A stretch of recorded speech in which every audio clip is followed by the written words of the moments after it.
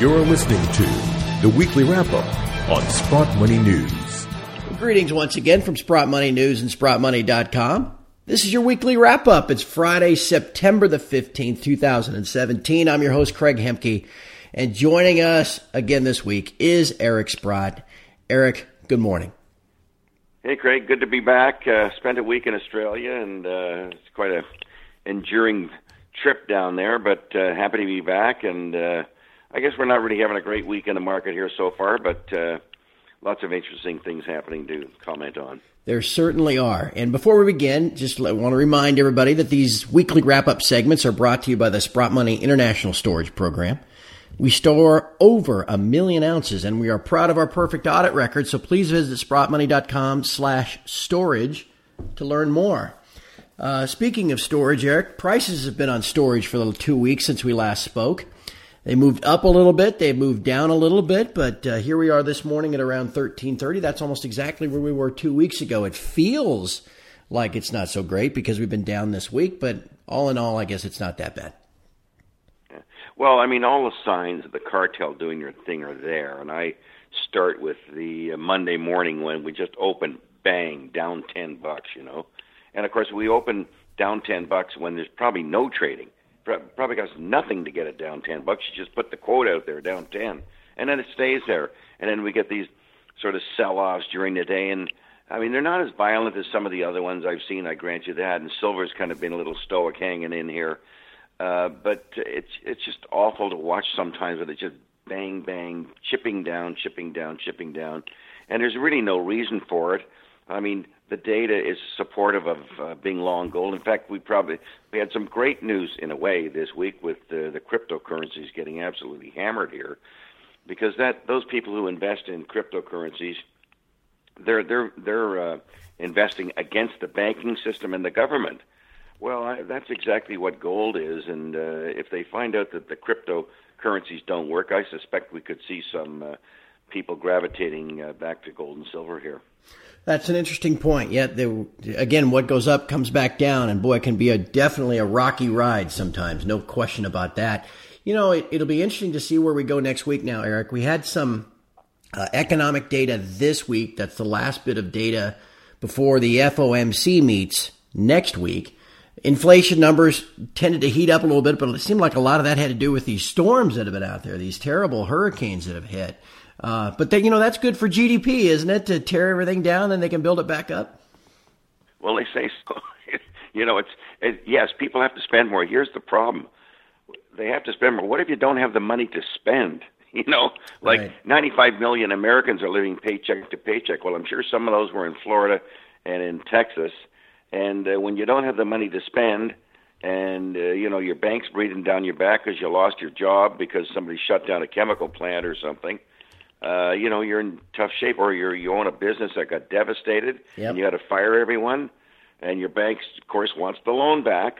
So I think it's very short-sighted to look at hurricanes as being positive. It's not positive. I mean, If it was positive, we should destroy everything every day, right? And start all over.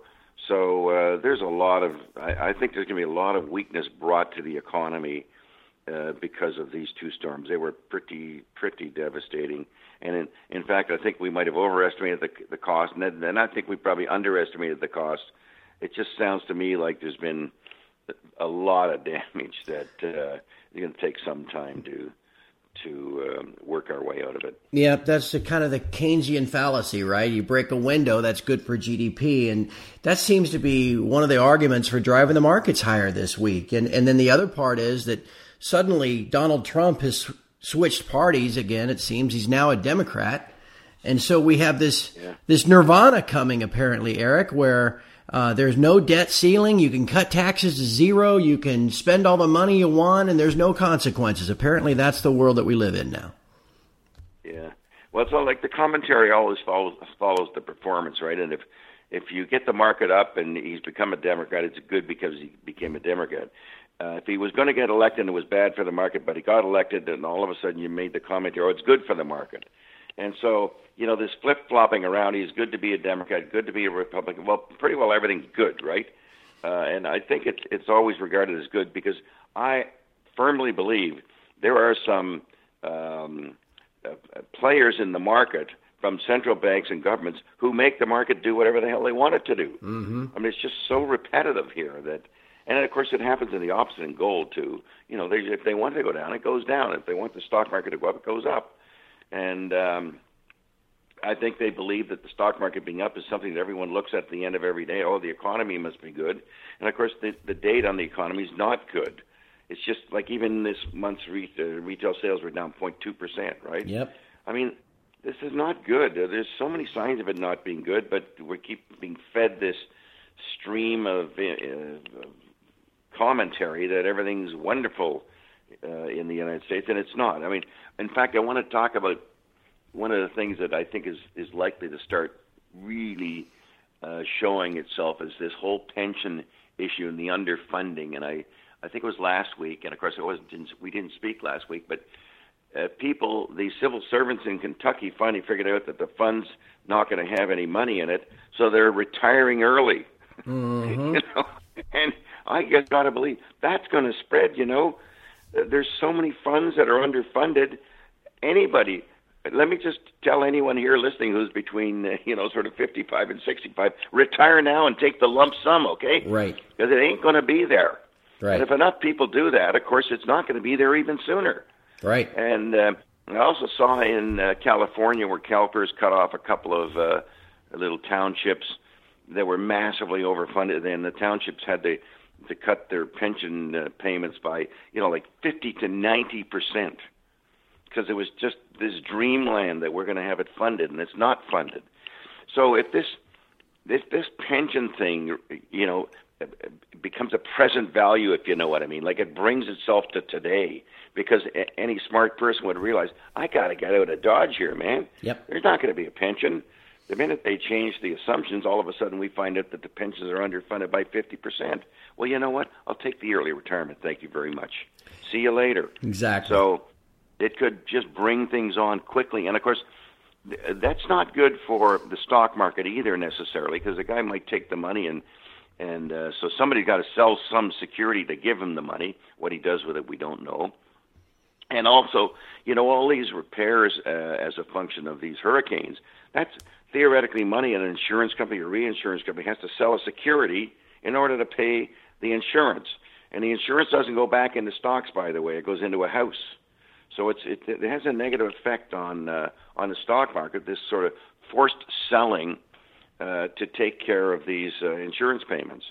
And same thing with pensions. If people are stripping money out of pensions, it doesn't necessarily all go back into financial security. So that's something to keep an eye on.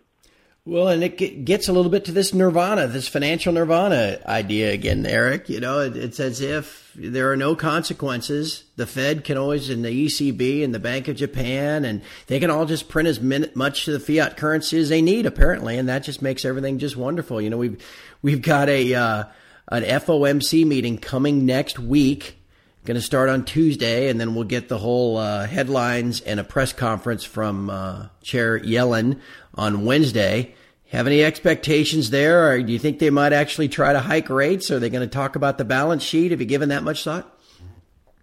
Well, not really, because I think, I'd much rather just watch the economic data, and it just doesn't suggest that there's any need for rate increases. Now, if they want a rate increase because we've got to get back to neutral, yeah, I suppose they might have some justification for it, because these rates are a joke down here, and the harm they've caused to so many people who are savers that now get no return. I mean, it's fine for the guys in the investment business, but not so fine for the guy on pension who's got to live day to day. So, yep. For that reason, they could justifiably raise rates, but I think it would be taken very negatively by, of course, the stock market, perhaps even the gold market.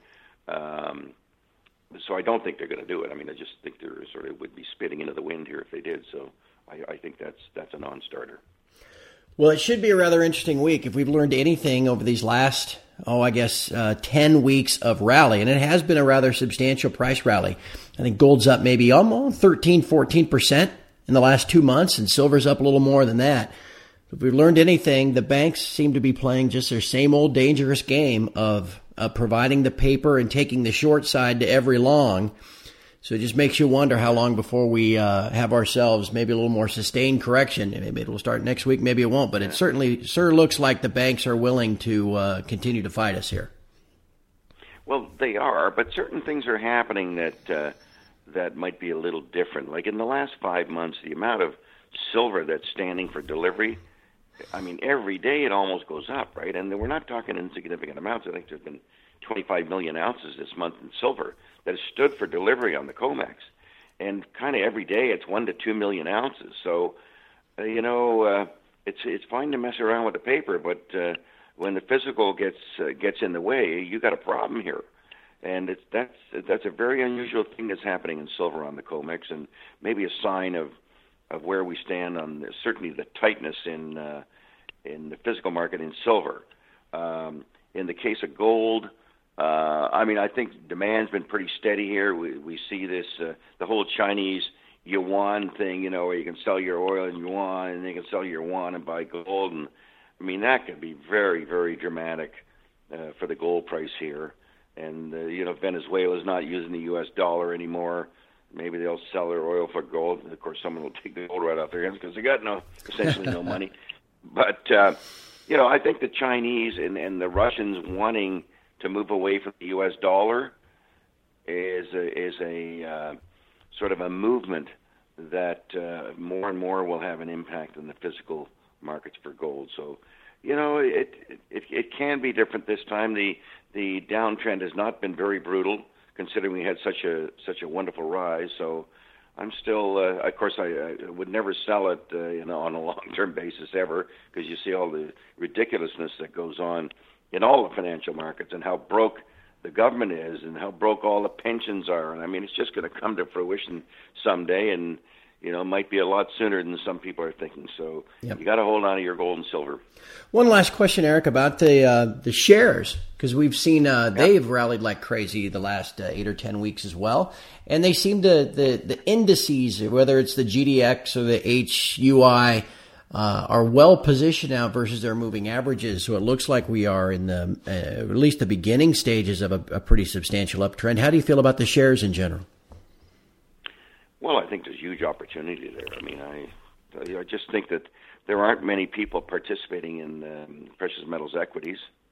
It will take nothing for them to move higher. I mean, the total value of precious metals and the equities is like 0.3 of 1%, something like that.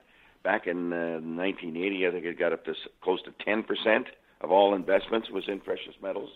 So we got a long way to go here, and people like Ray Dalio say you should have 5 to 10% of your money in gold. Well, how do you get from 0.3 to 5%? Yeah, it can only be one thing: it's appreciation, right? So I think the shares are cheap. They've got good margins here. Most of them have their costs going down. So it's very exciting, and then there's been some wonderful exploration results that various companies have had, and the stocks react fast. And the interest is almost immediate, which is new and exciting. Mm-hmm. So I think we're in a pretty good space here. Sounds good to me, my friend, and I think it's going to be a very interesting remainder of this year as well. And it all really kind of gets rolling again next week with the FOMC. So I'm looking forward to watching what happens in the next week, but I'm also looking forward to talking to you again next Friday. I'm looking forward to it myself. Should be fun.